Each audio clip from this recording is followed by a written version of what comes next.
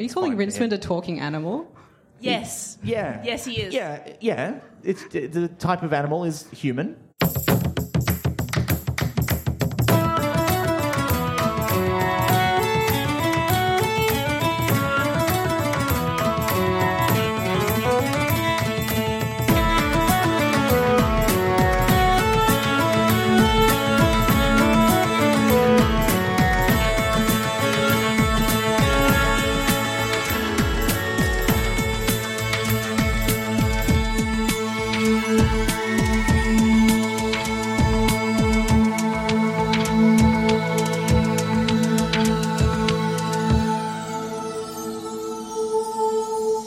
Hi, I'm Elizabeth Flux. And I'm Ben McKenzie. Welcome to Pratt Chat, the monthly Terry Pratchett Book Club podcast. Each month, we discuss one of Terry Pratchett's books with a special guest. This month, we're not doing that. No. This month, we're recording live at the Australian Discworld Convention, Nullus Anxiety 7! So for our first live show, we're reading Trollbridge, which could be another name for the internet. And our guest is author and podcaster Tansy Rayner Roberts. Welcome, Tansy. Thank you for inviting me. I have in no way been stalking Ben for several years in the hopes that he will invite me to be on this podcast. Well, so far you've been on like 2 out of my 4 podcasts that I've ever done. I know, and yet have I been invited to this one before now? No, I have not. There's a limit to how many times I can DM you about it without sounding desperate. We tried to make it work at a few previous conventions. But you've been on more of Ben's podcasts than I have, so there's that. That's true. Well, that's true. Well, let's not talk about my other podcasts. That's not why we're here. Tansy, when did you start getting into Pratchett? I discovered the Discworld probably around 13, 14, when I discovered fantasy fiction at the age of 12, which is the right age to discover adult fantasy fiction, and I decided to read all of it. So I was in the process of reading all of it, and I do mean all of it. And yeah, I think just about the point at which I could have hit my epic fantasy fatigue. Because, you know, Dragonlance put out a lot of books, and I was reading all of them. And I was reading stuff from the 30s, I was reading stuff from the 80s, I was reading all over. And then The Colour of Magic came along. And now I know that, like, it feels like Discworld fans are a bit embarrassed about The Colour of Magic. Like, the idea that maybe, you know, everyone's just said, you don't have to start with that one. Or people look at you really sadly if you tell them that that was your first one. But actually, if you've been reading a lot of other, especially quite old fantasy fiction at the time, I thought it was amazing. It was really nice to figure out that, it was okay to love fantasy and make fun of it. Yeah. That was a really important lesson for me, and I think I probably wouldn't have continued to be quite so in love with the genre if it hadn't been for that at a really crucial time. And it massively shaped my writing as well as my reading. So, yeah, Discworld was a really big deal for me, and it still is. Yeah. And so what kind of influence do you think it had on your writing? Well, I stopped writing the epic 12-book, very serious fantasy series that I'd started writing when I was 13. Did you map it all out before you started, or did you sort of jump straight in? Yeah, no, I planned my 12-book epic fantasy series. Mm-hmm. It was loosely based on Blake Seven, but it was in a forest. I had all my titles, which is the most important thing if you're writing a 12-book epic fantasy series at the age of 13.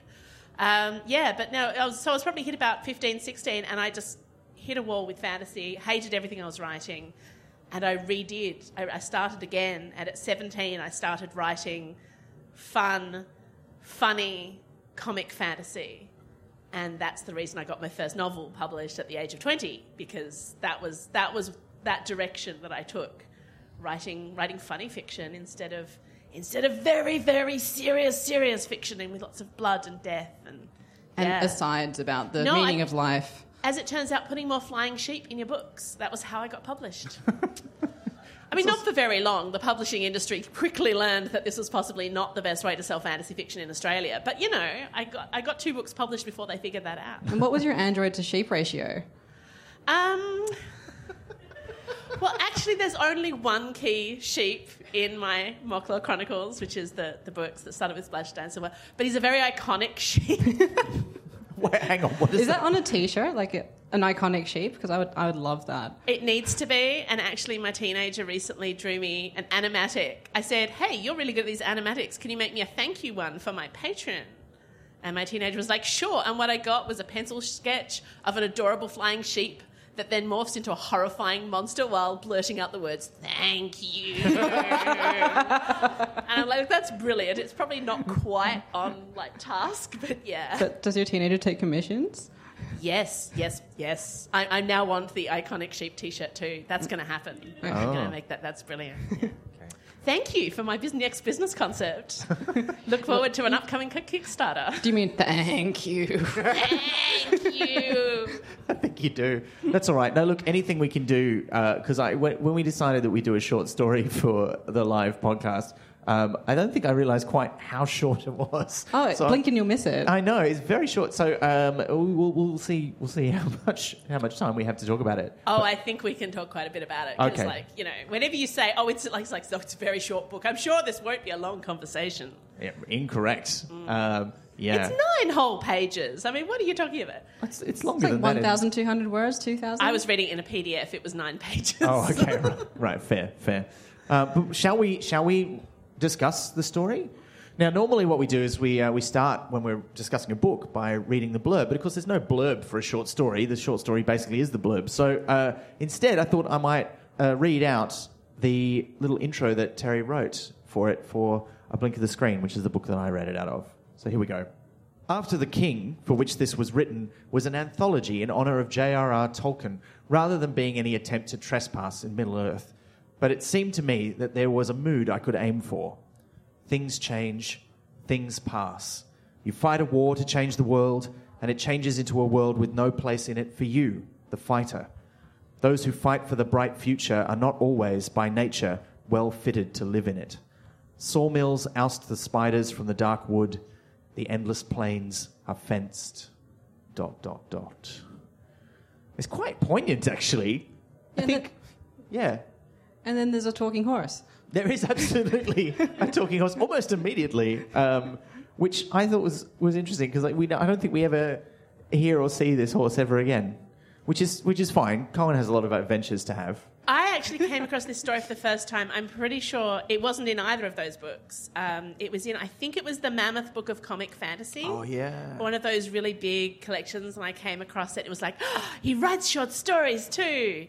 And I think this is probably one of the more iconic of the Discworld short stories. It's probably one of the most reprinted. It's the first one that was published. Yeah, and it comes across, it turns up in all sorts of places. And I would be remiss if I didn't mention that I saw for the first time last night the Australian screening of the short film Trollbridge, which has been in process of being made for the last 16 years. Yeah. It was extraordinary. It's just so good. But one of the things that I loved about it, apart from the fact that the visuals are when you expected a film based on a story that's kind of based on Tolkien-esque imagery, it looked that good, guys. It was really good. But also how much they'd lifted the original dialogue. It's the same lines, and because I'd reread the story for this podcast that day, I think, or the day before, it was really extraordinary to see how much, not just the dialogue, but actually some of the lines of the narrative as well. So, yeah. Because I haven't had the chance to see it yet, but doing the dialogue directly, almost line for line, can be a difficult challenge. Some movies that do that fail really hard. So if it paid off, that's pretty impressive. Well, I mean, I think Terry was really good at dialogue as well. True. There's something really specific about the Discworld dialogue that's so sharp and funny, and a lot of the time it does feel like it's straight out of, a Blackadder script or something. Yeah. So, it's very... And also, it's dialogue that works hard. You read the short story, one of the first things we learn where Cohen gets his horse from the dialogue. We don't get a line of backstory about the auction where he bought this horse that belonged to a wizard. We're told this in their cranky conversation with each other. So it's actually dialogue that's set up, I think, really nicely for film.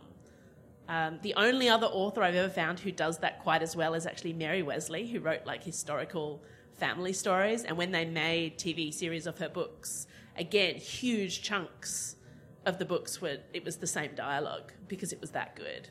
Because it's difficult, because I've read previously that with dialogue, often it's supposed to progress character rather than plot. But if you're skilled, you can do both. But, absolutely. Yeah. Like, everything in a book should do one of those two things, but if it does both, then you're really clever. And if it does both consistently, then, that's what you really should be trying to do. And of course, in a screenplay, you don't really write a lot aside from dialogue. I mean, you do put in stage directions, but nobody ever reads those. So the only... Oh, I do. I read the heck out of the Shawshank Redemption screenplay. Oh, yeah. It's pretty much exactly the book, it's not exactly the book, it's exactly the movie, which is what it should be, but they didn't cut a lot out of it. This is very tangential. That's okay.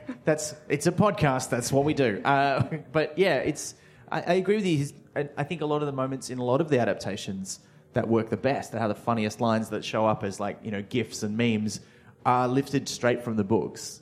And that's partly because they already mean so much to us because we've read them in the book, but also it's because they're often the funniest, or most witty, or most poignant lines. Yeah. And there's some great stuff in here. I haven't seen the short film either. And this is not... I just want to make this a matter of public record. It's not because I'm bitter that I was going to audition to be in it, but I was in Adelaide when the auditions were on, so I couldn't. And it's not because I really wish I was in it, because Don Bridges, who plays Cohen the Barbarian, is an old mate of mine who I worked with in theatre. He's so good. I'm so jealous. I mean, I'm sure you could have played that part too, Ben. No, but, I couldn't. It would have needed a lot more prosthetics. No.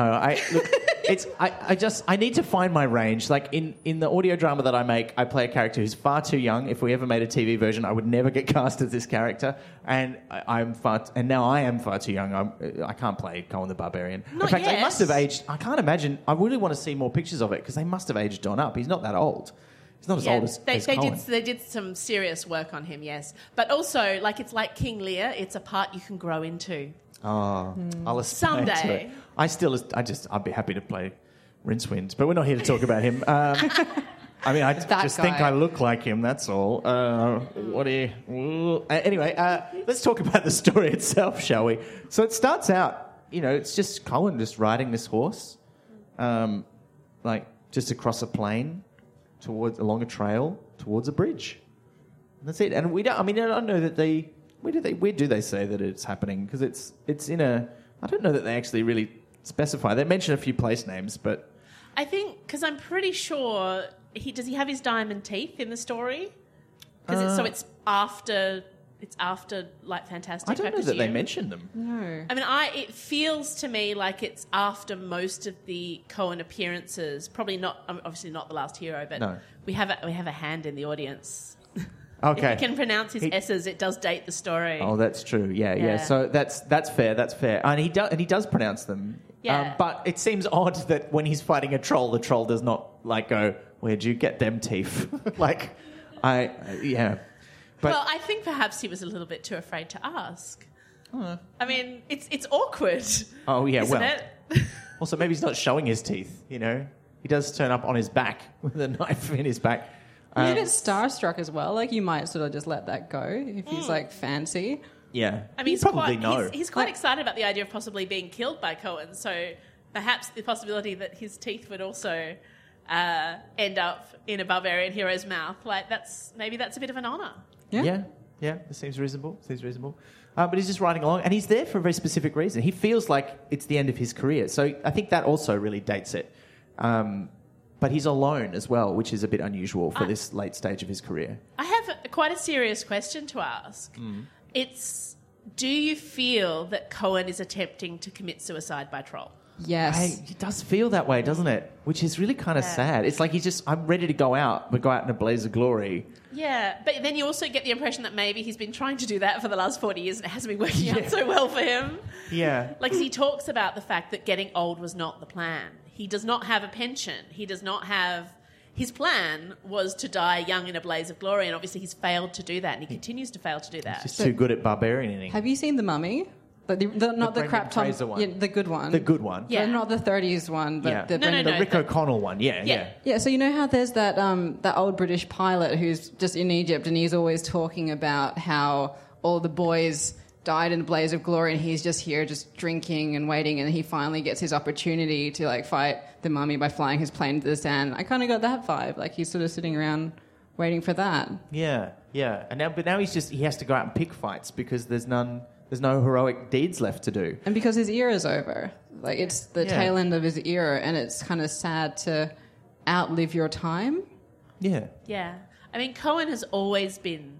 The thing about Cohen that's so interesting is that we met him for the first time as this person who was past his legend. You know, he's outlived everything. And he's always that. Like, I think it's really interesting. It would be interesting to hear from people who come across the character for the first time in this story. Because I don't think you need to know more about Cohen than you get in this story. No. But if you've seen him in other books, then you recognise him. You always recognise him when he turns up. He's always pretty much the same person unless it's like before or after he's had his teeth in. But yeah, just that sense of it's just so exhausting being old, but also when your reputation was on being young and heroic. It's, yeah.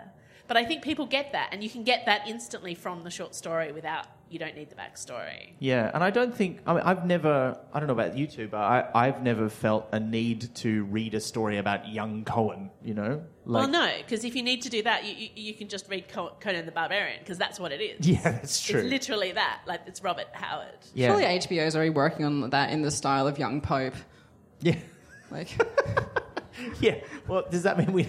like a sexy Conan the Barbarian. Well, what's his... Jude Law already has a line in playing like the sexy young version of old characters, right? Oh, yeah, Jude Law would be playing this character.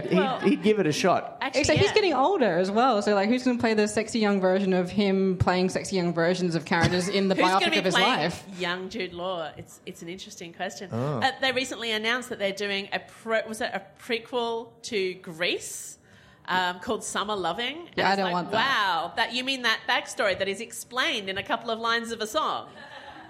So maybe if they did do, like, Cohen, the prequel, it could be a musical. I'd watch that. Oh, If you can make now- The Hobbit 3 movies, you can do a Grease prequel, but you shouldn't. Yeah. It's actually a deep disappointment to me that none of the Discworld media adaptations to date have turned them into musicals, because I think that would be really great. Yeah, was there not a stage musical? I think there might have been. But I feel like there was one. Oh, no. Only You Can Save Mankind got turned into a musical. Oh, I didn't know that, but that's amazing. I know, because I know that's one of your faves. It's one of my faves too. And I've listened to a couple of the songs from it. It's a bit weird, but it's good. It's good. Yeah, I agree with that idea, though. We could totally have a musical. But he's pondering around. The other thing, though, that struck me is that the timing of this story in the Discworld chronology. So there's a very gradual shift when you read the novels of the evolution of Ankh-Morpork and sort of the industrialization, because it's kind of going through an industrial revolution basically, but with less smog and more cogs in the Discworld, and that seems to be the time when this is happening. Like, you can imagine that this scene is happening, and it's probably too early, but you can imagine the first Clax Tower going up. And he's like looking across the landscape going, what is that? He's like an old man who can't use a mobile phone. He's like, oh, what is this tower? I don't like it. Should I climb it and set it on fire? Just whack it with your sword. Yeah, just whack it with his sword, fix it. And it doesn't even have to be late Discworld for that to be the case. I mean, all that stuff was starting to happen in the fairly early books. You see it in Moving Pictures and in the Guards books, and that whole thing of the trolls getting jobs away from their culture, which is in itself a really interesting thing, that idea of it's the modern generation that aren't necessarily beholden to the traditions. It's something we see across a lot of different cultural points, whether it's, there's a mention of farmers in the story, but things like, the farming generation and the next generation don't want to take on the heavy family business. They want to go off to the city and do their own thing. The loss of legacy it's really an interesting thing because it weighs on this story very much. Yeah.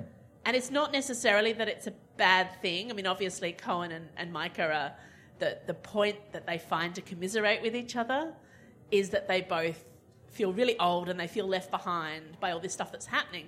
But they're not necessarily saying that it shouldn't be happening, just that they kind of wish they hadn't got old enough to see it happen. Yeah, yeah. And it made me think, the introduction, because he explicitly calls out Lord of the Rings, also made me think about those characters in this context. And I think it's no surprise there's never been a sequel to the Lord of the Rings because you don't need to know what happens after you defeat Sauron. What do you do next? Well, you just go to sleep. You just have a rest. You marry Arwen and have a really sad, depressing, and boring story in the Silmarillion. Can I just share my Lord of the Rings reading experience? Because Sure. I didn't read Lord of the Rings until I was in my early 20s, largely because one of my best friends found out I hadn't read The Hobbit first, and so she stole the book and wouldn't let me read it. And so I was like, whatever. And 10 years later, I saw the first movie and I was in London. I decided to read the books. And I read all 3 books of Lord of the Rings in about 2.5 days, which really How? You had nothing else to do, I assume. Yeah, but like physically, how? Yeah, I know. I'm pretty sure 2 of those was I don't know. I went into a fugue state and we were in Nottingham and it was like, no, I don't want to go out and see cool things. I need to stay here and read my book. And I have a very understanding husband. So he went off and like had these amazing travelling adventures while I stayed in the bed and breakfast and finished Lord of the Rings. And he came back and found me in tears because I'd finished the books and then I'd read the appendices. And the appendices beautifully lays out how every character dies, at what age and under what circumstances. Writers, don't do that. Don't do that. No. And I'm just like, they all die. And he's like, some of them it's centuries later. And I'm like, they're all... So yeah, I have a lot of emotional feelings about sequels and Lord of the Rings. But They all die. But it is a similar thing because basically Frodo and Sam get taken out of their timeline. And so when they come back, Sam's able to adapt back to life and Frodo cannot because he's kind of moving at a different pace. Like he's outgrown Hobbiton, which Hobbiton didn't like stay innocent. But yeah, Frodo is so ruined by it. He has to go off on a ship to a place. So, yeah. I think it's really interesting that this story is so... And the fact that it was written for a Tolkien anthology, it's so overt about its origins. Like, it's possible to read and enjoy Discworld without knowing what all the various bits are satirising, like which bits come from, say, Tolkien's version of fantasy versus Fritz Lieber's version of fantasy or Robert Howard's version of fantasy. It's really exciting to be able to pick those bits apart, but you don't need to do it. But this is really overt. This is Terry Pratchett standing out there and saying, oh, yeah, I took the trolls from Lord of the Rings. I did my own thing with them. This is the story. And can I just say how much I love that Micah is the main troll? Yes, I'm bad with names. I love that his wife is called Beryl. Yes. It's just so Terry Pratchett. He's good. Beryl, bring the kids. I had a grandmother called Beryl. So, it's actually It's a that perfect lovely name. kind of... Was she a troll? Sorry, that's personal. That is very personal. I never met her, but still. It's got that particular... It's of a certain vintage as a name. It's not one of the names that came back. All the grandma names came back, like Ruby and a lot of those names. Really trendy. Beryl hasn't made a comeback. No. My favourite's Hortensia. Like, I'm waiting for that to come back. Oh, that's good. Yeah, that is a nice one. Neither of my grandmother's names have come back. Let's get back to the story.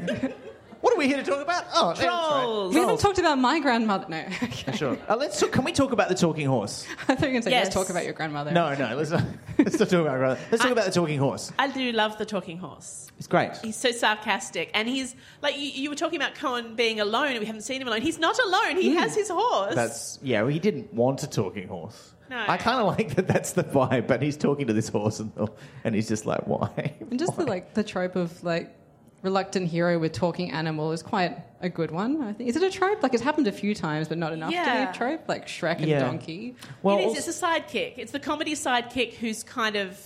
Especially because he's the hero, having somebody who's poking at the heroic stuff and making fun of the hero.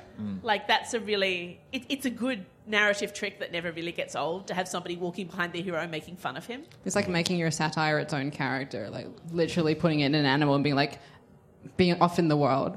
So Yeah. I'd like to give the lampshade a name and a voice. It's something that Pratchett does quite a bit. You see its ultimate expression probably in Moving Pictures, where you have like the whole horde of talking animals, but also Kring the talking sword. Rincewind fulfills that function pretty much any time he ends up near a barbarian or some other sort of hero. He immediately starts talking about how the hero's going to get them all killed. are you calling Rincewind a talking animal? Yes. Yeah. Yes, he is. Yeah. It's the type of animal is human.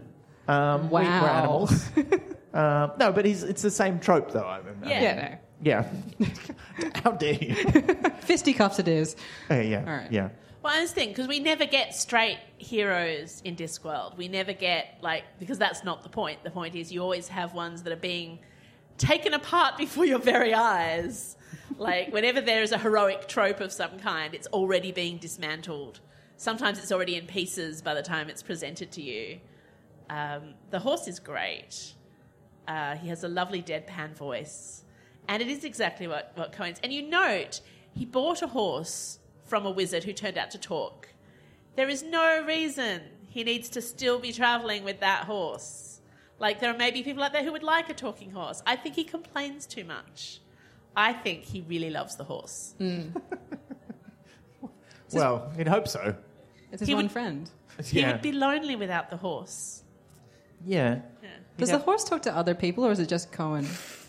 Well, Because, does the horse really What talk? are you suggesting? no, it talks to the troll. It does talk to Micah. Yeah. He does? Okay. Although I don't know that we actually see the troll respond to the horse. It's true. Yeah. It's true. Is this an imaginary friend situation? Because I Yes. don't think I can cope with that. Because, in the first season of Scrubs, the janitor doesn't talk to anyone except for JD, because originally he was going to be a figment of his imagination. Oh, yeah. But they changed that because Scrubs went for about 20 years, and it would have gotten boring. But I'm just wondering if that is the situation. The horse doesn't really talk. Could be. But, I mean... But it's the Discworld. We yeah. know that... But he could have a talking horse. Doesn't mean he does have a talking horse. That's true. Yeah. You're breaking my heart. I mean, yeah. Which would make the horse part of Cohen. It just occurred to me, because I was just thinking about talking horses, and of course, there's As you do. a long history of talking horse things. Really, there's Mr. Ed, and then there's things that were ripping off Mr. Ed, and then there's this. That's about it. But the horse, in the film, do they use CGI to make it talk, or do they just give it some peanut butter to chew on? No, the horse was just a really good actor, and apparently it figured out how to do it. And they all just, they were telling us the story last night. It was legit, the horse just acted. And everybody just, quietly coped with the fact that the horse learned to act. Horses, It's a really good horse. Love a good horse. Yeah. I mean, it's also... I mean, the way the horse is described in here, and I'm trying to find the description, but I don't... It's not like... It's not a good horse. It's not like a thoroughbred ready to win races. He's a bit horse style. It's antagonistic and horse style. If not the horse equivalent of Cohen, because that would probably just be, it would not necessarily be alive. Unless it is, because it's in his brain. Yeah, but maybe it's more the horse equivalent of Rincewind. It's definitely a horse that has a lot of miles on its hooves. When I first read it, and I read the sentence where there was a horse... Well, it said it was an old horse. I was like, wait, is it Binky? Is this death waiting for Cohen? What's going on? And then it was it was an old rider. I was like, well, Death's pretty old? And it's the horse looked like a shrink-wrapped toast rack. I'm like, wait, what is going on? I was very confused the first time I read it, because I never think of Cohen as riding a horse, because most of the time you see him, he's just wandering around, and all he's got is a loincloth and a sword, which is amazing, because he seems to have a lot of treasure. He's just very good at spending it, apparently. And if you're wearing a loincloth, you probably want to not be riding a horse. You'd want to be walking next to a horse. Yeah, there is that. He's not really dressed for horse riding, is he? He's not really dressed for anything. No, he's not dressed. He's not dressed. This is a hero who needs a cardigan. Well, he's dressing for the job he wants, which is Cohen the Barbarian. I feel like he needs to meet Nigel the Barbarian's mum, and she could knit him something. Yes. I think they would get along. Some nice chainmail with a nice high neck. Yeah. Some sleeves. Like a crocheted loincloth. Yes. Yeah, because you can't wear a scarf. That's like wearing a tie if you're in the service industry. You know, bathers used to be knitted. Men's bathers used to be knitted. Men's what? Bathers, when you went swimming. Yeah, that's right. They made with wool. What Yeah. a terrible idea that was. Yeah, apparently it was super inappropriate when they got wet because it drags and there's holes in knitting. Yeah. I know of knitters who found patterns for the legendary knitted bikini, which again, not necessarily recommended under any circumstances. They also used to have a thing called the bathing machine, which they'd tie a rope around your waist and when you went swimming, so that when you started to drown because your bathers were too heavy, they could winch you back in. Yeah. This is nightmarish. But it's true. It kind of makes sense. I think... It's in the 40s. Well, wool bathers kind of make sense if you're on a beach in the UK where you're not actually ever going to go into the freezing cold water. You just want to stand on a beach, but you need to wear something warm, but you want to feel like you're on a good beach. So you wear. I mean, and there are good beaches in the UK. I'm just talking about the crap ones. But yeah, you got to wear something that looks like you're on the beach. But like at that point, that was what you like. There wasn't an aspirational I future guess image that's of true. bathers. That's true. Oh, okay. Now I'm thrice confused. This is where we launch our new podcast, Bathers. Bath chat. No, that doesn't work. Pratt Bath. No, let's not go there. I'm now wondering what a Cohen the Barbarian swimsuit calendar would look like, and I think I traumatized myself. Yeah, but I would buy one. Like I know, absolutely can you imagine? would. I was just thinking, like when they did all the Deadpool poses, the Deadpool posters with all the like sexy poses and stuff. I think a Cohen the Barbarian fundraising calendar could be. Maybe that's how they'll do the sequel to Trollbridge. I think that would be. They could do. How did they not think of that for the crowdfunding? Honestly. Could be like the Zoolander one where he's just like the same in front of different backgrounds, or he's doing good poses. Yeah, absolutely.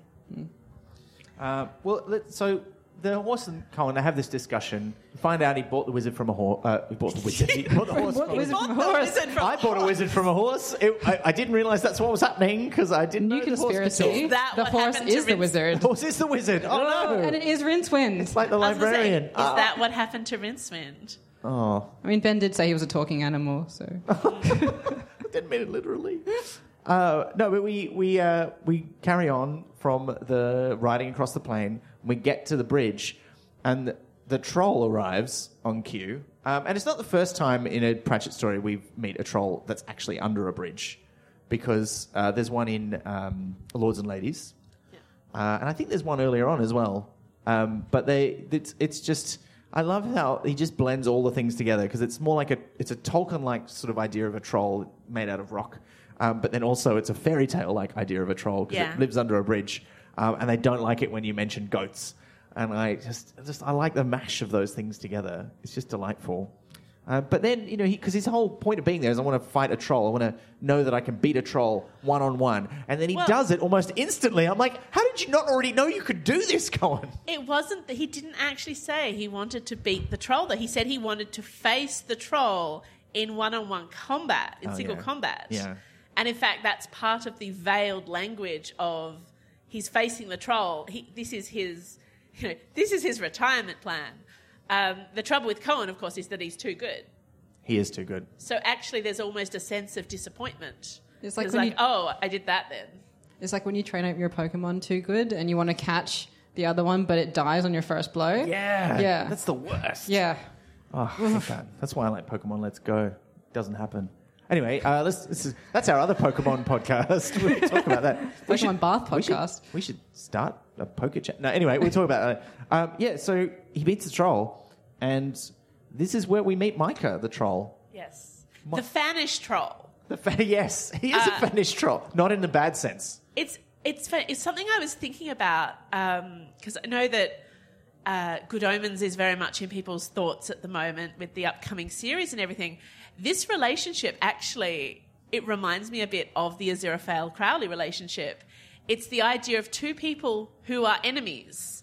They are, the whole, even not necessarily specifically these two, but they, the barbarian hero and the troll, they're supposed to fight each other. One of them is supposed to end up dead or at least thrown off a bridge. But they have been around so long, they are the two people with the most in common. Of course, that's the central thing of the Aziraphale Crowley thing. It's they're on the opposite sides, but they've known each other longer than anybody else. So they have this connection as the idea of somebody. And it's something you see, I think, as people get older, where things like, whether it's politics, whether it's things that in the past maybe meant that was somebody you wouldn't be friends with, but you just get to a point where you have a lot in common despite that because you've just been around or you've been in a certain place long enough or...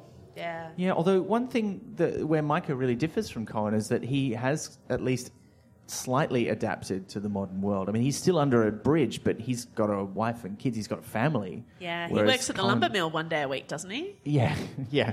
Under protest. Yeah. He's not keen on it. Yeah. One thing that struck me is how much this story has very traditional gender trolls. It does. That was a good pun, damn you. Yeah.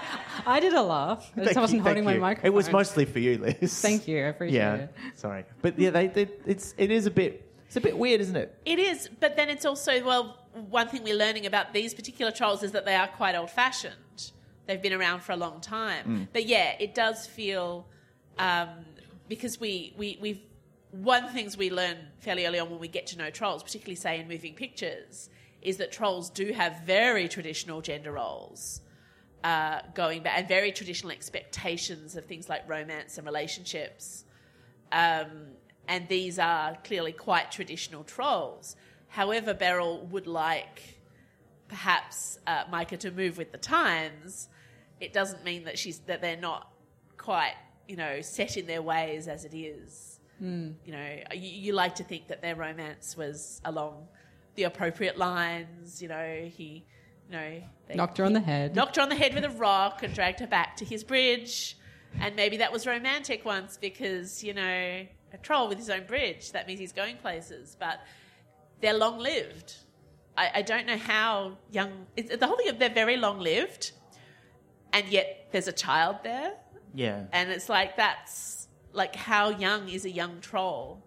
It's hard to know. We know that when they get really old, some of them get really big and they turn into mountains. Yeah. So I don't know, that was sort of interesting to me because they're old, they've been around for a long time, they have these very traditional ways. Yeah, there's not a lot of challenging going there. We're not hearing, for instance, that Beryl wants to get a job. She wants her husband... Well, she's got a job. Yeah, but that's the thing. But we're not hearing that she wants to, break with traditional lines like, say, Ruby did in Moving Pictures. We're not hearing that she wants to go off and, become a movie star, or that maybe she wants to work in the lumber mill and have Micah stay home with the kids. We're not having that level of challenge. All she wants is him to get a different job. Sounds like she wants to be married to her brother. That is a bit creepy, yeah. Yeah, this is meant to be more Lord of the Rings and less Game of Thrones. But it feels like an old sitcom. It feels a bit, like Bless This House, those sort of 70s, 80s. Flintstones, maybe? Yeah, those old, quite British sitcoms in which the wife is a nag and the husband really doesn't put enough effort into family life and the kid is really sarcastic. So I feel like the kid in this troll is going to, grow up and, go off and do great things. But, yeah. Yeah. Do we think... Is Micah... I was just having a look over this. Is Micah the original troll who got knocked off his bridge by Billy Goats? Because he seems even more... I mean, because the troll under the bridge in Lords and Ladies does not like it when the Bursar mentions goats. But Micah seems to be like, no, this really happened to me. I don't want to talk about it. I think this has happened with a lot of trolls and a lot of goats. I mean, one thing we learned from the Discworld is that stories are true. And stories happen everywhere. There's not just one Cinderella. There's not just one... Everywhere you are, everywhere people are, these stories keep replicating themselves, which means that in the Discworld, where the trolls are horrifying lumps of boulder, the goats are hardcore. And I think the fact that we never got, we never got a goat-centred book is quite sad. But maybe it's best that they exist only in the fringes of the stories because I think it would actually be terrifying. Because, if you were a goat in the Discworld, you're just, kidding around, that kind of thing. You're one of those tough goats, you want to prove yourself, you'd go and, mess with a troll. That's, a thing that you'd do. Cohen should have gone after gone after a goat. I would read that. Yeah. That would have done for him. Now you're talking. Yeah. I mean, I'm just imagining all the goat storylines that we missed out on. I know. Well, maybe that's sad. That's what he does after this. I mean, he goes and... Yeah, anyway. But yeah, he and Micah have their discussion. Beryl comes up with the kids... Because he's like, this is amazing. But he seems very resigned to his part in the story as well. He's just very matter-of-fact about, this is a hero. He's going to kill me. I'm a troll. But he's really excited. Yeah. Because it's Cohen the Barbarian. And also because he's the sense that he's been waiting for this. He's been waiting under the bridge for some barbarian to come and conquer him. It's his big break. Yeah. Literally. Because he's stayed in the traditional troll career, but it hasn't paid off. And this is the big moment. It's like, the person who decides he's going to stay in the village and be a blacksmith, even though it's the 21st century. And then suddenly someone turns up and is like, I need 1,000 horseshoes because we're filming, a fantasy movie just over this hill. And the blacksmith is like, this is my time. You can finally show your family that, yes, this is a legitimate, you know, you can keep this old industry going. Surely that happened in Wellington, like with Lord of the Rings. Yeah, I think it is quite a happy story that all the, you know, leather workers and armor makers and stuff who And the suddenly, local women's knitting club had to knit a bunch of chainmail. yeah, just like this huge, glorious golden age for armourers in New Zealand. Plus, you have to, if you're in a film, you have to have like 3 swords, like one for close-ups, one for fighting, and one for like for not using. Yeah. I've got 2 things to say about that. First of all, I think the reason that The Hobbit is 3 films is because they wanted to keep that industry alive a bit longer. Yeah, that was all about money. Which was, but also like local money, not just like money for the film company. It's also like, let's give all these armourers something to do for another 3 films. And I hope that they make some more amazing fantasy films in New Zealand. Because otherwise you just go there and you're like, what are you guys doing now? I mean, You're waiting for the next fantasy film to be made. Yeah. Weta Workshop does a lot of stuff. Like I was surprised. I went they there do. and I was surprised at how many films that I love that they'd worked on. Oh, yeah. So, yeah. Yeah, they're amazing. They do incredible work. Bring back Xena. Now, that would be cool. Isn't there a rumour that they're going to do that? There is a rumour. They're remaking literally everything. They're so, remaking like, everything. We don't know if it's a good rumour or not until we know whether it's going to be good or not. So that's the trouble about bringing things back. Yeah. You don't know until it's here if it's any good or not. I think it just seems ridiculous to me that you would bring back Xena and not have Lucy Lawless play old Xena. I know, right? Something mentoring a about Cohen new the hero. Barbarian type. Yeah. Just like angry, grumpy. That'd you know? be so good. Yeah. She could have a talking horse. Can Xena could. age? Yes. Well, not very much, because Lucy Lawless seems to be basically a vampire. Okay, that's the problem. Like, Lucy Lawless may not be able to age, but yeah, absolutely Xena can. Like, she's a person. Isn't she like half? I don't remember the. We don't talk about that episode. Okay. She's all human. It's all her. It's fine. But what about the midichlorians? Shut up. Have we not had a moratorium on those yet? No, every episode, the midichlorians, you just keep cutting them out. Oh, no. Oh, they were in the last one. That's terrible. Yeah. They're everywhere. That's the point. Now we no. I've just endured like some really weird fan theories because the new Star Wars trailer came out this morning, and I'm like, yeah, there's a teaser for Star Wars Episode 9. Don't go and watch it now. We're in the middle of a podcast. But it's the break soon. But it's I we haven't will seen have it a yet break either. soon. I'll watch it with you. It's great. It's very short. It's cool. Ray does something really awesome. I won't say anything more. Don't spoil it. No spoilers. We should talk about the end of the story. We're getting near the end of the story. Because they have the conversation. The kids come up. Beryl comes up. She berates Mike. It's like, why haven't you got a proper job? Why are we aren't still you under like my this- brothers? Yeah, why aren't we this crummy bridge? And then they leave after talking about the billy goats. She gives Cohen quite a serve too. Like, she's very unimpressed with Cohen. So Mike is here in front of his hero, and isn't she like, you know, you waited all this time and you got like this bandy-legged little man kind of... Yeah, she's not impressed. And I got the sitcom vibes. It's like your husband's at home watching football with his friend you don't like, and you want to go to bed, but you can't because your bedroom's on the other side of the thing, and you have to walk through in your pajamas. So you just want them to leave. That's never happened That's to me. quite real. specific. Yeah, I was going to say, I can't imagine that happening to I you. kind of feel it's more like you're in a queue and you just want to get home, and then your husband sees like his hero, whether it be, you know, his favourite game designer or his favourite sporting hero or whatever, and it's like, yes, you're talking to a celebrity, I get that, but it's Time bedtime. to go home. Yeah. Also, the celebrity's going to kill you. That would add spice to that situation. But she's just so not threatened by the whole situation, is she? She's not just like, bothered "Oh." about him going to be about to die. 'Cause it's Neither are destiny. his kids either. Like one of Yeah. them's just, are you going to kill my dad? And Mike is like, yeah, of course he is. Yeah, So it's his job. You're like, resigned. what? No. It's destiny. They've probably been told about it all along. I guess Yeah. so. I wonder if the kid thinks he's going to die that way as well, like at that stage. Like, that's pretty bleak. Well, It's pretty clear he's not going to kill anybody else. No, as in, like, but it's part of the business model. yeah, it's like if he's expected to take over the bridge, he's like, Oh. oh, well, I'm going to True. one day Yeah. die. Not like today, but He's a bit Yeah. too young to take it over today, I would have thought. No, but that's the idea, is like he grows up, he becomes the... And that too, it's like, well, they're trolls. They can live for a really long time unless they're, you know, killed by wandering barbarians or goats. So, like, what is the succession plan? And clearly the succession plan is for the kid to take over the bridge. But what does Micah do at that point? Micah is expecting to be dead at the hands of a barbarian hero. So he doesn't seem bothered by the fact that his child is a little bit too young for that responsibility.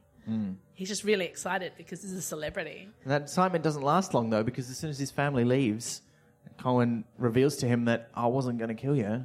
I was just going to maybe throw you off the bridge a bit. Yeah. Which is not pleasant. Like, it seems like all these bridges... This is the other thing, though. All these bridges where the trolls live, they all seem to be ridiculously tall bridges. Like, how many deep ravines with rivers are there on the Discworld?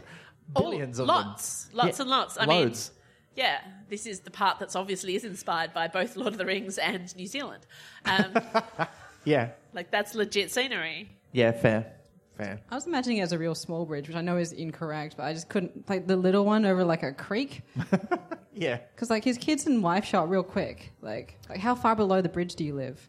Yeah, that's true. Not very far. Like, do you, like, cling to the bottom? Or, like, do It's you like have, like, a living- home at the... Is there a cottage? That's like living in the flat above the shop. Yeah. Isn't it? Yeah. It's weird. Like, where? Yeah. I don't know. But again, it's that beautiful blending of the sort of normal and domestic with the fantastical and the deadly. Like, it's that, yeah, it's great juxtaposition. But yeah, then they have to have their heart to heart, which is where they realize how much they have in common. And they sort of stare sadly off into the distance. It's really, like, I guess it's really poignant. It's like a little tear in my eye reading this story. Like, I was like, oh, you guys. It's interesting, too, because we were talking earlier about character and plot. This is not a story with a plot. Really, there isn't much of a plot at all. Not a lot changes. Nothing really happens. It's a pure character story. And that's part of what's so nice about it. I mean, it's like Cohen walks to a bridge, nothing happens, and he walks home again. But where the heart of the story is in this conversation, in the relationship. But there is this, of course, poignant undercurrent that Cohen was at least partly kind of...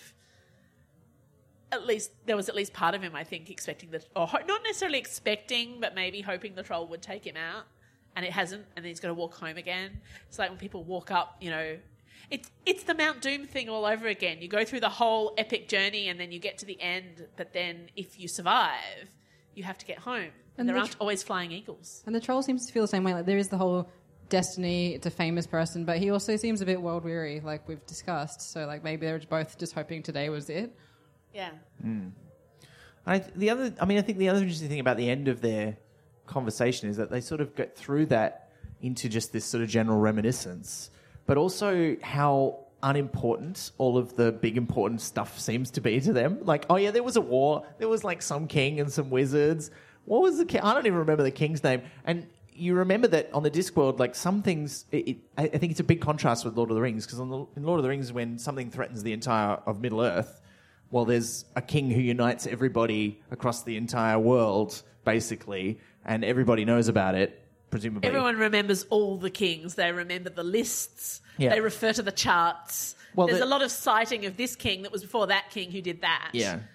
But It's very refreshing that he doesn't care about the people. What they care about is the forest. Like, Yeah. he's really emotionally attached to the forest. Yeah, but not because of the trees, just because of the horrible spiders, which I thought was great. Yeah, and the idea that this was like a dark and sinister place that you were, and you really had to work to get through it. Yeah. But, like, that's where his nostalgic memories then aren't for people. They're for experiences and places. And that idea, I think... And it's really interesting to think... Terry wrote this in the early 90s. He was in his mid-40s, and he's writing a story about that deep, draining nostalgia of being old and being nostalgic for places that don't exist anymore. And, yeah. And I think even, like, you don't have to be old to understand that sense. Certainly not Of these missing, days. Yeah, I think- because things are changing so quickly. I don't think someone in their 40s would have written a story like that in the 50s, for example, because they wouldn't have seen the past as different to the present. Whereas Yeah. now, even if you're in your 30s, like, people are nostalgic about the 90s. They're wrong, but they're nostalgic about the 90s. I mean, it was Yeah. easier to carry stuff because you had so many pockets. That's true. Yeah. You did, yes. True. It's true. Yeah. Yeah, my teenager is actually in a musical this year, which is based on 90s pop music. Oh, that's illegal. It's horrifying. It's a jukebox Especially musical. as it is a jukebox musical, but the definition of 90s pop music is not what I consider 90s pop music, so I'm just getting really angry about... Apparently my generation is now defined by the Spice Girls, and I'm not okay. Oh. Like, nothing wrong with the great. Spice Girls if you're into that, but I'm just like... But I'm extremely into that, but yeah, there was a lot No, going it's on. fine, but I'm just like... But And my teenager's like, yeah, no, there's no garbage, Mum. Get over it. What? This is outrageous. They've got to tell me there's Alanis in it. What? There is not. That's it. No. I'm going to that school. And being in that musical. I'm auditioning. I'm going to take it out. Have you seen that episode of The Unbreakable Kimmy Schmidt where Titus directs a school play? I'm going to be like that. I'm just be like that. No, this music is all wrong. Do these songs. Yeah, that's fine. But yeah, that idea of nostalgia for a place that doesn't exist anymore. It's the going home and realising that, you know, your school isn't the same anymore, your old house isn't the same anymore, your town... all the streets are different, the shopping centres moved in. And, you know, it's really convenient to have a shopping centre there, but you remember when that was just, I don't know, something else. Yeah, and I think people even in their 30s feel that a lot these days because, you know, when you're younger than that, you have changed a lot in that same time period. But now when you're 30, you look back at your 20s, and a decade is a long time in terms of social change, in terms of technological change, in terms of physical development of the spaces that we live in now. It's a much more rapid pace of change, so we all get that sort of feeling to some degree. Yeah, I mean, in a lot of places at least. Things that were jobs when we were not that much younger than we are now are no longer jobs or won't be jobs in the future, you know. Yeah. Everything is changing. Yeah, so this idea of being connected, emotionally connected to places, but also having in common, like meeting somebody and talking about a place that you have in common. I think that even if you have nothing else in common, I think that's very relatable. Plus now, if you get a bit down and you want to fight a troll, all you have to do is go on the internet.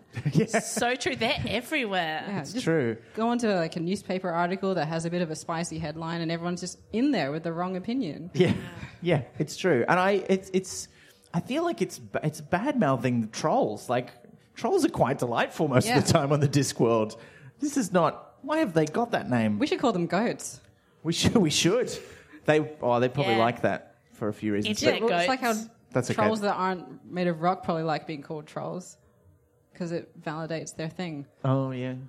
Yeah. True trolls, not Why- people who are like just wrong on the internet. I always thought it came from, like, trolling rather than... I don't even know if that's a word. As in, like, apart trolling? from the... Yeah. I don't know. We'll look it up. It'll be in the show notes. We should talk about the end of the story, and then we should read some of our favourite bits. So, at the end, they kind of... And I like how it's sort of revealed quite subtly after Cohen is riding off and he's talking to his horse, and he's not killed the troll, but he has got from him a list of 3 names, which I thought was great. But also, I'm like, you're going to murder your wife's brothers? Yes. Yeah. I mean, that is how you do it in troll society, I suppose. Would he get all their stuff then as well?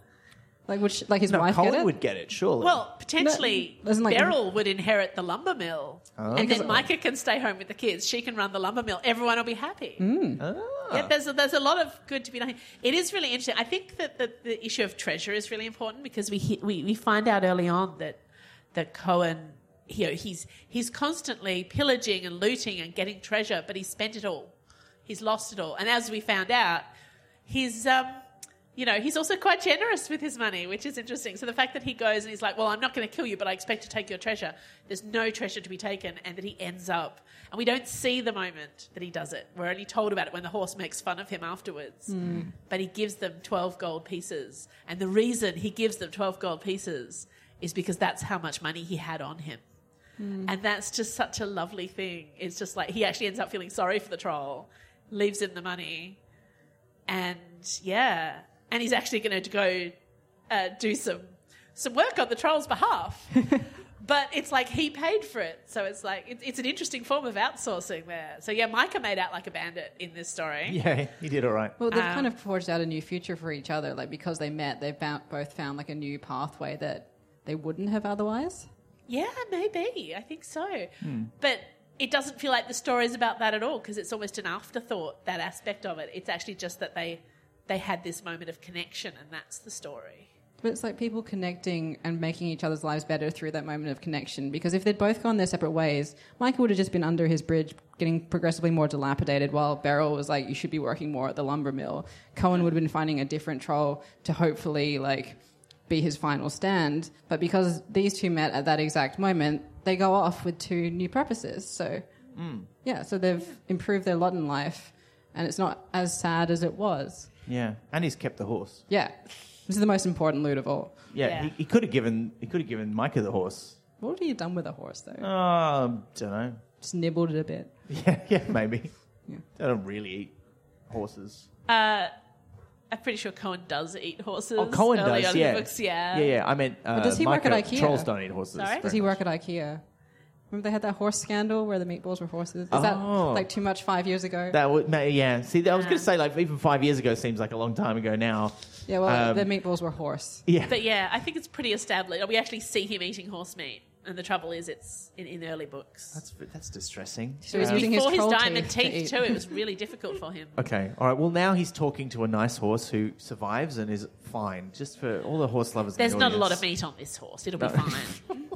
Like they've established, it's not a very... I feel if it was a very plump, healthy-looking horse, it might have to worry about what would happen if it and Cohen were like... stranded somewhere. Just saying. This magic horse, maybe it actually just doesn't look like that. It makes itself look like that. Yeah. Could be. Wonder how many horses reveal to Cohen that they are talking horses in order to make sure he doesn't eat them. Maybe If all there's a horse horses, at all. All horses on the can Discord talk, can talk, but they choose not to. unless they feel that they really need to make an anthropomorphic connection. Yeah. I'm worried about this barbarian. Yeah, no, fair enough. Okay, so we're going to have a quick break so that if anyone hasn't written down any questions they want to ask us, you can write them down. Now, that includes questions about the short story, about anything that we've talked about, or just any general Pratchett or podcast questions that you want to ask us, because this is your chance. This is our first ever live show, so it's the first time we have a live audience to ask us questions. So we're going to give like quick 5-10 minutes before we get back and record the end of the podcast. So just have a quick chat amongst yourselves. Write down any questions you've got or tweet them at us, and we'll grab them in 5-10 minutes. Hi, Ben here. Elizabeth here as well. We're just popping in from the future. Ooh. We're coming back in time to just shout out to the audio team who worked on the sound for this live episode. We'd like to thank Xavier Shafazik, Ray Boyd, and Carl Shafazik for their work on the audio. They did a great job, and any defects in the audio that you hear are my attempts to get rid of the sound of the air conditioner from the background. Which is probably the effect of the air conditioner equivalent of a Noia, so... Yeah. Special guest. I've done my best. And also due to my shoddy mic technique. Don't know why you were just doing windmills with it. It was like being at a Rolling Stones concert, basically. I was just trying to be cool. Yeah. We But had it an worked. audience. Thanks. Anyway, that's probably enough from us. Thank you so much for listening to this live episode and listening to Pratt Chat. I hope you enjoy it. Yeah. Before we get on to some questions from you, we're going to do what we always like to do, is just read out a couple of our few favourite bits from the story. So, Tansy, you had one that you found. Do you want to read it out for us? Yeah, I wanted to read a little bit about Cutshade Forest, who we're told that one of the brothers-in-law, Chert, he's running the lumber mill and he's making the mess of Cutshade Forest. He said, Cohen looked up, surprised. What, the one with the giant spiders in it? Spiders? There ain't no spiders now, just stumps. Stumps? Stumps? I used to like that forest. It was darksome. You don't get proper darksome anymore. You really knew what terror was in a forest like that. You want darksome? He's replanting with spruce, said Micah. They then go on to bag a spruce out for like a whole page. It's great. Oh, poor old Spruce. Oh, Yeah. That is a great bit. And it would lead very nicely into like a big shrubbery sketch from Monty Python, I think. Yeah. It would, and just the use of the word darksome. It's very specific. Just that, and it tells us a lot about Cohen. The fact that he likes feeling the dread as you go through a darksome forest, even if it's trying to kill him. I really like this bit. It's just after Micah's wife Beryl and the kids, including Scree, have come up from but they've got such good names, and they're talking. The troll's wife looked Cohen up and down. Rich, is he? She said. Rich has got nothing to do with it, said the troll. Are you going to kill our dad? Said Scree suspiciously. Of course he is, said Micah severely. It's his job. And then I'll get famed in song and story. This is Cohen the Barbarian, right? Not some bugger from the village with a pitchfork. He's a famous hero, come all this way to see us, so just you show him some respect. Sorry about that, sir, he said to Cohen. Kids today, you know how it is. The horse started to snigger. Now, look, Cohen began. I remember my dad telling me about you when I was a pebble, said Micah. He bestrides the world like a colossus, he said. And I just love that he describes himself as a pebble when he was a kid, and I'm just imagining like a baby troll that's like tiny, fit in the palm of your hand, like a pet rock with I'm little eyes on assuming it. that was literal. Like, that's Yeah. how they make babies. They just chip a bit off. Yeah, like a chip off the old block. Yeah. Oh, Thank it's, you. It's cute. Yeah, yeah. So yeah, I like that bit. But I mean, look, you can read the whole story for yourself in about 2 minutes, so I don't think we need to read any more of it. We have got some great questions, so shall we move on to questions from our live audience, Liz? All right, and in no particular order because I shuffled them a little bit. You have been doing Pratchett for a little while now. Are you still enjoying it enough to finish the project? And what is the most enjoyable part of doing this project? And this is from Buddy Beegleaf. So I'm sorry, I can't read properly because I'm not wearing my glasses. But that is a good question. I'm still... we haven't had this conversation, so we're going to have it live for you now on stage. Yeah, so I quit. And I'm leaving right now. Well, look, I mean, we're now a bit more than 18 months since we started, so we know we've still got about 5 years to go. And about 2 months more of gestation if this was an elephant baby. Really? Yeah, they were pregnant for like 2 years. Does that mean we're a bit undercooked? Yeah, no. I don't know why I said that. It's just a fact I know. It's a good fact. For 2 years. It's the Discworld. You need 4 elephants. Oh, no. Well, that is about how long the podcast will be, so that's going to make sense. But I'm still loving it. But I really wanted to go all the way to the end and read every single book and do some more live shows. I think that would be a lot of fun. Yeah, so I am still enjoying it. It's very good, and I do plan to see it through to the end. My favourite part of doing it, I think, has been the reread, because if left to my own devices, I'd probably read the same few that I really liked over and over again and not give the ones I didn't like on first run as much another chance, and I just leave those in the back of my mind as ones I didn't like. Because a really great thing about doing this has been finding things I liked in ones that I had written off. So I didn't really like Rincewind. I was just kind of like, oh, well, if I never read those books again, that's fine. And I'd have missed out on so much. So, and we've got so many more to go. I'm excited to find out about the ones that I didn't quite like. Yeah. I think we've already reread most of the ones that were not my faves. But we'll see. We'll see. I'm excited to go. And we'll be talking more about that in the Rereading Discworld panel, which you will also be on, Tansy. I am. I'm excited. It'll be a sequel to this podcast. It will. It will. What's another question? All right. What's the most surprising thing you've learned doing this project? Oh, Can I answer this one first? Sure. That there's such a thing as a library captain. So... So when Sarah Pearson came onto our podcast, she said that she was library captain at her school, and I was like, what is that? Why didn't my school have one, and is it too late to become one now? We could not just too late. We'll make you captain of the Pratchett Library. Excellent. There There are you some go. good shelves out there. So This is our official library captain. That's your title now. We'll put it on the website. Yes, congratulations, Liz. You're library captain. I'm going to need a badge. I've got witnesses. I can't get out of it now. Ben, so- does that make you a library sergeant? Oh, no, I'm not that highly ranked. Corporal? No. Library corporal? I feel like I'm more like the library quartermaster. Or I muck out the stables of the library or something. Because, like, the Pratchett Library's got stables. Some of the books like to go for a ride. Ooh. What was the most surprising thing? I think, because this is the first podcast that I've, produced, done all the production work on solo, because my previous ones... I've had somebody else doing the editing, the audio production. So I think a slightly more boring answer. I've learned how long it takes to edit a 3-hour recording session. Don't do that. No, I'm quite pleased that we do it, because I think we get a really good result, because we do talk for as long as we need to get all of the things we want to say out, and then we edit it back to just the best 2/3 of it. And I think that really usually results in a really nice, tight episode that's really good to listen to. But it does take a long time, and I don't think I ever realised quite how long the editing process takes, particularly when you were learning it. So that's what I've learned. Yeah, I sewed an entire dress while listening to the full audio one time. The raw audio. Yeah, so that we was do my talk Pratchett for a dress. long time. Yeah. And we kept a lot of interesting bits, which you might get to hear sometime. Yeah. There's a few on this one. There's a few on this one. Let's ask a few more. How long has this been a thing? Do you mean Pratchett or, the world? I don't know. It's a bit vague. No, I'm assuming you mean the podcast. Well, we started about 18 months ago. Yeah, we're in... Yeah, so... And we had the idea about a year or two before that. Yeah, around the time... Do you want to tell the story? I don't know if we've told the origin story. Do you want to tell it? I can't remember the origin story. Well, the short version is when Sir Terry died, we were all obviously quite emotional. And then I think it was around the time when The Shepherd's Crown was coming out, you had the idea to have a Terry Pratchett book club where we would get together and reread all the books and just discuss them amongst ourselves. 100% didn't even remotely come close to happening. No, but that gave me the idea that, wow, that would be a great idea for a podcast. And so I talked to you and said, do you want to do it with me? Because I think you'd be a great person to do it with. And then for various reasons, we didn't get to do it straight away. And then we eventually kicked it off, about 18 months ago now. Because we just released episode 17? 18 is the latest one that came out. And there was a little preview episode before that. So yeah, it's been going for the best part of 2 years and with a bit more planning before then.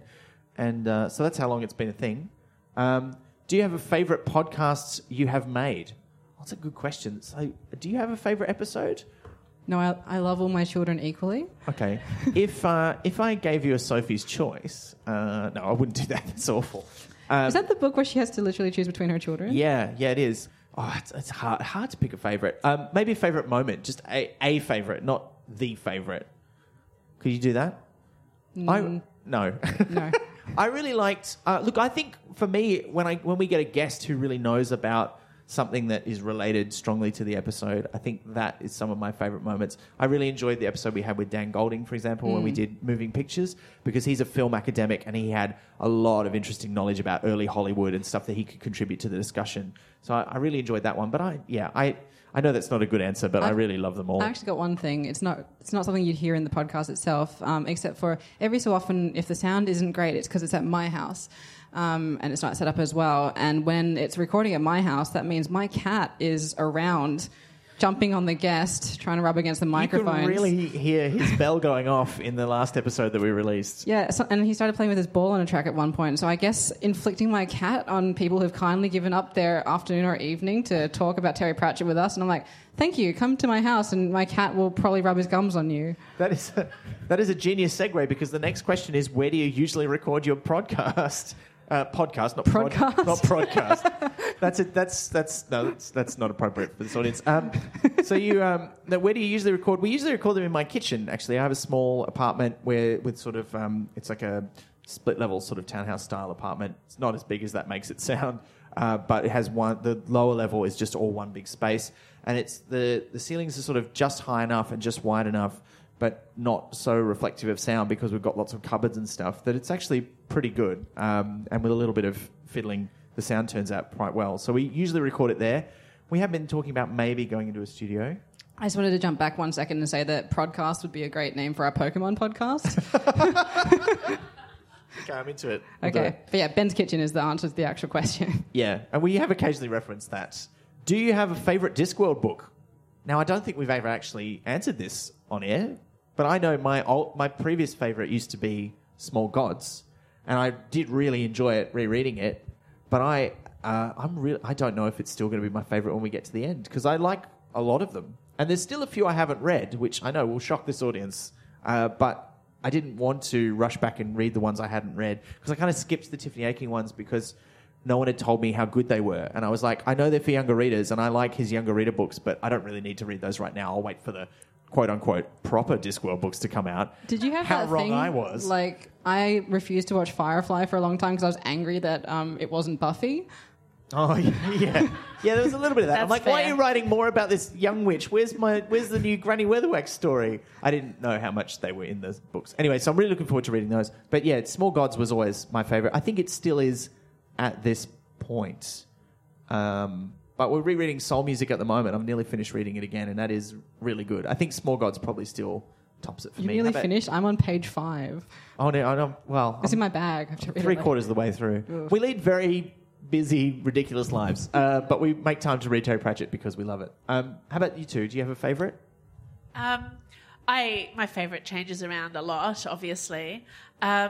I think at the moment it's Lords and Ladies, which I will argue to anybody who starts the conversation with me is just a perfect novel, like in itself, to the point that almost every sentence in that novel is perfect and everything that it does is perfect. And it just has so many layers, and it is one of those that every reading brings up so much. And it's one that's it does that thing that he does so well, which is that those layers of history and mythology all colliding.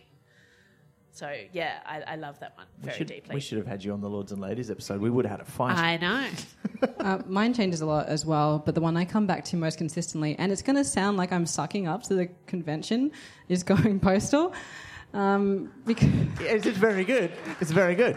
yeah, It's one of my faves. it moves around, but that one's the one I come back to most often, and I think it's probably because I read Terry Pratchett at school, and then I had that thing that happens to a lot of people where you get sucked into study and uni and work, and you don't read new things anymore. And after like about 2 or 3 years of not really reading anything, I picked up Going Postal, and it sort of reawakened my joy of things that weren't just getting through life. So it's a great book on its own, but on a personal level, I think it was a breakthrough moment for me to feel better in general. So I love it as a book, and I love it as what the book did for me. Yeah. And Moist van Lifwig is amazing. So. Yeah, he is. He is amazing. Well, that's not it. I was going to say give an honourable mention to another one of Terry's books, but it's not a Discworld book, so it doesn't answer the question. Okay, so if you could be a Discworld character, who would you be? Oh. Can I continue mine? Yeah. I would. There's so many to choose from, but I'd probably choose Moist van Lifwig because he can be anyone. Oh, good answer. Yeah. How about you, Tansy? It's a very interesting question. See, I like to think I could be a nanny og, but I don't think I can aspire to that, really. It's too far in the distance. Well, you know what? I'm just going to interject with the next question because it's kind of like a good one to think about at the same time. Because which Discworld character do you most associate with? Which is different to which one would you like to be? Yeah, I was basically raised by Granny Weatherwax, and my mother, who I love dearly, is basically becoming slightly more like Granny Weatherwax every year, except only if Granny Weatherwax went through a major kind of crisis immediately after the death of David Bowie and became obsessed with the history of rock music. Yeah. So that's the context. We are reading where you soul. find Now me. I'm going to imagine that because I'm reading soul music. Yeah. So that's the context. It's always all the witches for me. It sort of is a question of which of the witches. Though actually, I think the capability and competence of Lady Sybil is something that has always given me great comfort and So I'm very, very fond of Lady Sybil. That's cool. I think I'd probably I most associate with. It's Rincewind, if I'm honest, it's Rincewind and Ponder Stibbons. Because I've been both of them in different ways, I think. But I don't know. I think who would I want to be? It's weird because there's not a lot. There are some actors in the books, and that, this is what I do as a profession. I'm a performer and a writer. So I kind of also I would aspire to be Quell or maybe even. Tom John. Tom John. Yeah, I would love to be Tom John. That's who I would like to think I could be. Just be able to perfectly act any part ever. Whereas, as previously discussed, I'm too old for some things. I'm too young for some things. I do think I look like Rincewind. Please cast me as Rincewind. Please just do it. Would you like to read out some questions, Tansy? All right, this is a good one. What was your gateway book to Pratchett? Oh, well, we kind of told this story already on the podcast, I think, but I started at the start. I started with The Colour of Magic, and I still love it. Like, having reread it recently, I think it is very different in tone. I don't think it is necessarily the best book to start with, but I don't think that because I think it's a bad book. I think it's just very different, and I still have a real soft spot for it in my heart. I think it's still one of my faves. I went to my local library and I did that thing where I would go to the returned book section and I was like, someone's read this book, which means that it's probably good, rather than going to the shelf and choosing one at random. And The Fifth Elephant was there. And so I picked that and I was like, what is going on? Yes, that's not a good starter, as we have established. Yeah. No, but it didn't put me off. So I was like, I need to find out what's going on. Oh, good, there's like 20, 30, 40 more of them. I'll just... keep going to the return stack and seeing which one. So some other Discworld fan was reading them and I was just picking up their leftovers. For me, it was The Colour of Magic for me too. Actually, when I started reading them, I think Reaper Man was probably the most recent release. And I did read all of them up to that point in the wrong order, which I thoroughly recommend to people. I'm always quite...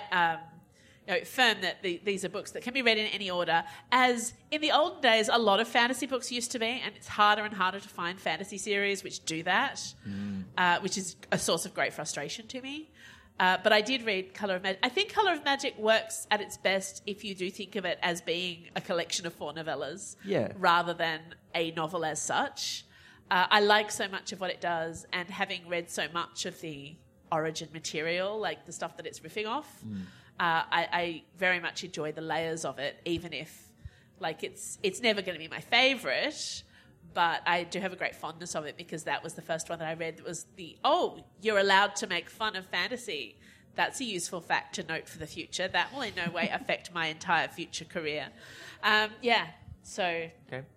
And the only signed copy I have of a Pratchett novel is that one in a really beautiful kind of sepia edition that I'm really very attached to. Nice. Yeah. It's the first time I ever found a copy of the book that didn't have a Josh Kirby cover. And I was very excited because I have very mixed feelings about those covers. I have the nostalgia that many people do, but I also have a lot of feelings about the artwork. Yeah, it's very lumpy. Yeah. So I have a very nice turtle edition. Okay, sorry. That question was from Grebo, by the way, which I think is an important fact to add. I'm frightened. What else is Grebo going to ask? Oh, the next one is, which is your favourite Discworld book of why, which we already... we kind of did. Yeah, I think we kind of already answered that. There's a musicals. There's a musicals question. I've been to a Discworld Rocky Horror Show. Oh, yeah. Someone mentioned that. It was I'm like jealous. a one-off thing. They got special permission. They weren't allowed to record it. That sounds amazing. Don't know how that would have worked, but it does sound amazing. Oh, look, people have mashed up. I once read a fanfic that mashed up Rocky Horror and Red Dwarf. Yeah. And they made it work. Do you still Not have well. access to this? I might still have it somewhere. Yeah. Just asking for a friend. Yeah. Also, sorry, just running through the comments rather than questions. Another one is the announcement that Lucy Lawless is currently filming a new show in Melbourne, which is very exciting. So people can run out and stalk her. Don't do that. Don't do that. Don't do that. But find out what show it is. I want to know. I interviewed her stunt double one time. That's the same, right? Yeah, Yeah. She's a very impressive woman. yeah. Actually, She would have to I've be. read stuff about Yeah, her. she was like 20 when she was stunting for Xena. Like she was a local What? New Zealand girl. It's like the best stunt job ever. Yeah. Surely, like it's hard to top that. Name's Okay. Zoe Bell. Okay. So this is one for you two.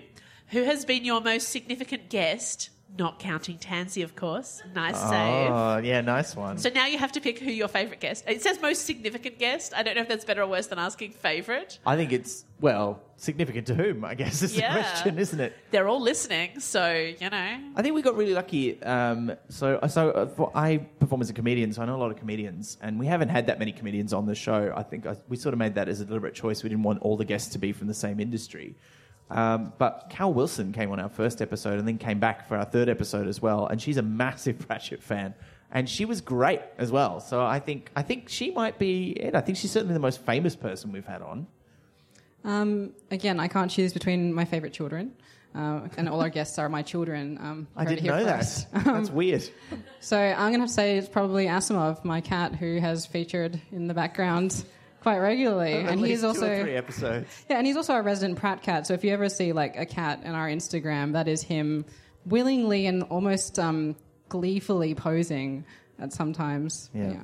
He's our other mascot. We have Tobias Thrax Mutton Chops III. That's our dragon, and we have Asimov, the Pratt cat. But we've had a really good cross-section of guests. I did really like having David Assel come on to talk about Dodger because he was able to get into the English language sections of that very well, which I thought was great, and I learned a lot from that. But everyone brings something interesting. Have you known who David Assel was? He was the Dictionary Corner guy on the Australian Letters and Numbers show, a version of Countdown. And he does the Friday crossword that makes you want to cry. Yeah.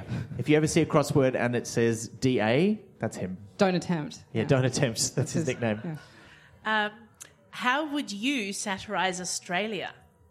I feel like this is a trick question. I've already done it. So I don't know if this is a good excuse for me to plug one of the other things that I've done. Do it. I made an audio drama called Night Terrace. We did a satire of Australia in our second episode. I don't want to spoil it too much, but they think... So the premise of the show is that there's a time and space travelling house, and the woman who owns it has retired from a job where she saves the world, and she doesn't really want to go on any more adventures, but she's stuck in this house with an idiot who came to the door to try and sell her a new electricity plan just as it took off. That idiot is played by me. Hello. And in the second episode, they think it's brought them back home to Melbourne, but they find that actually they're in the future on a spaceship, which is basically all of Australia packed itself up into a spaceship and left when climate change got too bad. And it is one of the broadest satires on the planet, written by Lee Zachariah. It's very, very funny. And there's so many Neighbours references in it because the lead character in the show is played by Jackie Woodburn, who plays Susan Kennedy in Neighbours. And we decided we wouldn't put Neighbours references in except for this one episode. So there's like 20 of them. It's ridiculous. It's my favourite episode of Night Terrace. It is pretty good. Okay, there's also a question here. Those who write or perform, who would you like to review your work, ideally? Oh, that's a good question. How about you, Liz? Who would you like to review your work?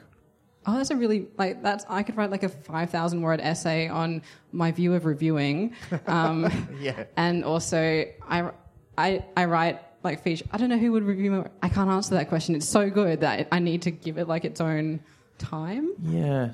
I would just like some professional critics to review my work, I think, because most of the stuff I do, podcasts and stand-up comedy and audio drama, did not have a big professional criticism kind of pool. So a lot of it is, and which is not to say that there aren't great fan critics out there, but a lot of the people who do very little writing except reviewing those things don't necessarily have a broader experience to draw on when they're writing it. And so while I love those reviews and they're great, I would just love, maybe some professional critics to review some of that stuff. What I'd like is like a guild for reviewers so that there can be more of them that get proper training and get well remunerated and that they do it as their only job. Because in Australia there's often a thing where you have to review things and also create work, and that creates a strange sort of divide. Yeah. So I think if we had more support for reviewing as its own art form, which it is, then I could choose from that in 20 years' time future pool of people. So your answer is well-paid reviewers. Yeah, I want them to be paid to do it. I think that's really important, and it's something that doesn't happen much, particularly in Australia, but also it's been disappearing everywhere. It's becoming a problem. I mean, I remember a few years ago, and it was either the first or the second year that the Herald Sun was the official sponsor of the comedy festival. They said, well, we don't have any art stuff. That's okay. We're just going to send all of our writers about everything else out to review comedy. Oh, they still do that. Which they still do. But that year they said, and we thought this year it would be great if we sent like our football writer to review a show about sci-fi nerds, and we'll send our gardening writer to review a show about ballet. I'm like, why are you specifically sending people to review things they know nothing about?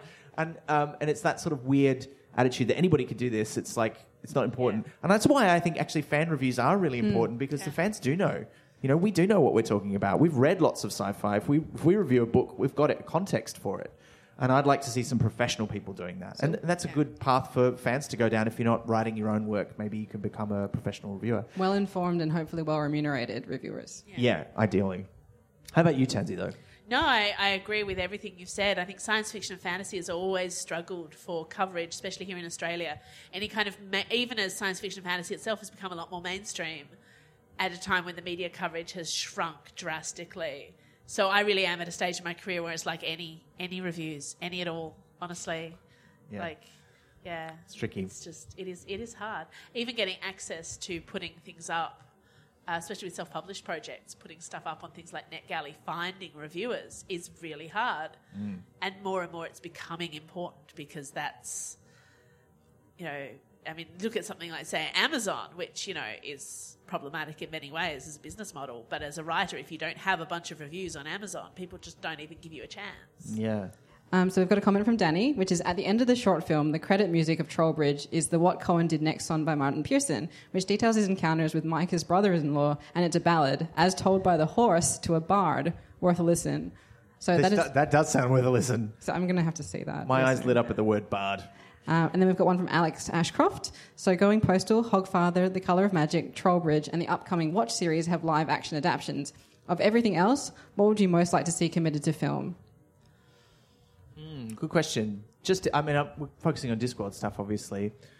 I feel like Going Postal was really good. Right? I think of the TV adaptations, it's probably the best one. I think Hogfather was also really good. As discussed on a previous episode of Pratt Chat, I refused to watch the Colour of Magic one because I'm like, I think David Jason was such ridiculously bad casting for Rincewind. But, I agree with you. I did watch it, but I felt that all the way through, and I'm still angry about the cover art that depicts Rincewind as an old man. Yeah. So it's just. I think Sean Astin was genius casting though. Yeah, he does very well. So I will watch it at some point, but I I don't know. I think I'd like to see a live-action adaptation of one of the Witches stories. I want to see Granny Weatherwax and Nanny Ogg. I want to start with Weird Sisters. I think it'd be great. I'd love to see all the Witches stories done as like a series of really good telemovies. Because all of them are very, very visual. Not just because the casting would be amazing, such great parts for actors. Yeah. But also the visuals. You know, we'd get Lancre, we'd get The Witches Abroad. I really want to see Masquerade. I think Masquerade would be an incredible film. It would be just so visual and interesting, and also one that's probably like quite budget friendly as long as you can get hold of a theatre. You know, a lot of these can be done quite I think it's been really interesting to see how they've started doing ones like Going Postal, where they finally decided, oh, that's how we film Discworld. We treat it like it's a historical, and then we add just like a little bit of magic here and there and a little bit of CGI, and I think that's a really clever attitude. But yeah, I'd love to see The Witches series as a series of standalone, really good telemovies. I agree with that completely. I'm excited there's going to be a Watch one, because that's the one I would have said if that wasn't already in the pipeline. Yeah. I think I would really like to see a moving pictures film, but I don't know how you'd do it, because it would be very tricky, because it's a fine line between making it too naff and too meta and getting it exactly right. And it is a bit bonkers in all the things that you'd want to have included. But I think with the right writer and the right cast, it could be very good. I think, it would be a tricky one to adapt now, I think, because you'd want to make the references more current, because it's so much about the golden age of Hollywood. I think now it'd have to be about our modern blockbuster culture, but or at least I want bring in the a lot of golden references. But you could do the classic Oh, ones too. I mean, you could pack in so many visual references through casting, through costumes, so many film jokes, visual jokes you could put in without taking away from the story. Yeah. You'd have to figure out who you would cast Kerry Elwes as, because I think he would have to be in it. And I think it would have to have that kind of arch, you know, I think you'd see it as... You know what? You'd cast him as Dibbler in that film. Ooh. You totally would. That would be really Totally would. interesting. But, like, every casting choice should be, like, a visual joke in itself. Yeah. Whether people are casting for type or against type. I mean, you have somebody like, you know, Emma Watson as Ginger. Why not? But I just love that idea, because there are just so many little throwaway references to classic movies. So you can have your Marilyn Monroe jokes and your Douglas Fairbanks jokes and things like that. But yeah, I agree. You can put in quite a few modern ones as well. Just packed from the rafters. It would look amazing. Yeah, that'd be cool. That'd I'd be so into good. that. That would have to be a big screen one. Like you can't not. It would have to be in the cinemas. The background would be the main thing. Well, not the main thing, but yeah. Yeah. I still have my fingers crossed that and I don't think this will happen in the first season, but I'm hoping the Watch series goes on, and I hope that in the later seasons they just bring in lots of other characters who are in Ankh-Morpork. Like we meet Rincewind, we meet, you know, meet Simo2 Dibbler, obviously, but, you know, a lot of other characters who are there who are not necessarily a big part of Watch stories, but you'd bring them in. I think that'd be great. Yeah, absolutely. And a Gaspode series for children. Yeah, that'd be great. Oh man, I wanted to do Truckers again. Yeah. Actually, if we're gonna go, I'd love to go non-Discworld just for a second. I'd love to see a new Truckers series, because I love the stop motion animated one, but I'd love to see the whole thing, like, go all the way to the end. But I think that brings us to the end of the podcast. Oh no, Tansy, thank you so much for being our guest. Thank you. Please invite me back. If people want to find out more about you, where can they find you? They can find me at tansyrr.com or tansyrr on Twitter. Yeah, and I'm on 3 podcasts. Galactic Suburbia, which is 3 Australian women talking about science fiction and publishing industry and other things. I'm on Verity, which is 6 women from all around the world talking about Doctor Who. It's great. And Sheep Might Fly, a very iconic sheep, which is just me reading my serialised stories as a weekly episodic thing. So that's my low-key podcast for people who just want to hear my voice reading them stories. Always. Liz, is there anything you want to say before we wrap up? I think people have noticed how much I nod and don't talk. So if there's ever a long silence, I'm nodding. Okay, right, yeah. So just remember that if you listen to the podcast. Was it like, what am I accomplishing in my life? Not just that. No. I mean, do you have anything you want to tell people about? We've kind of run out. The last few episodes we've had, like, we're going to be at Speculate, we're going to be at Nullus. There's no point telling you about this. We're here. So if you're not here now, you missed it. Although I did think, if anyone has any ideas and would like to come up and tell us while we're at the con what you think we should do our next live show about when we next do one, because hopefully there will be another one if you all enjoyed it. Have you had a good time? Great. You've been listening to Pratt Chat, the monthly Terry Pratchett Book Club podcast with Pratt Chatters Elizabeth Flux, Ben McKenzie, that's me, and guest Tansy Rayner Roberts. Pratt Chat is produced and edited by me with music by David Ashton of Sample and Hold Studios. You can find us on Twitter, Instagram and Facebook at Pratt Chat Podcast and listen to past episodes and support the production of new ones via pratchatpodcast.com. Join the conversation for this episode using the hashtag PratChatNA7.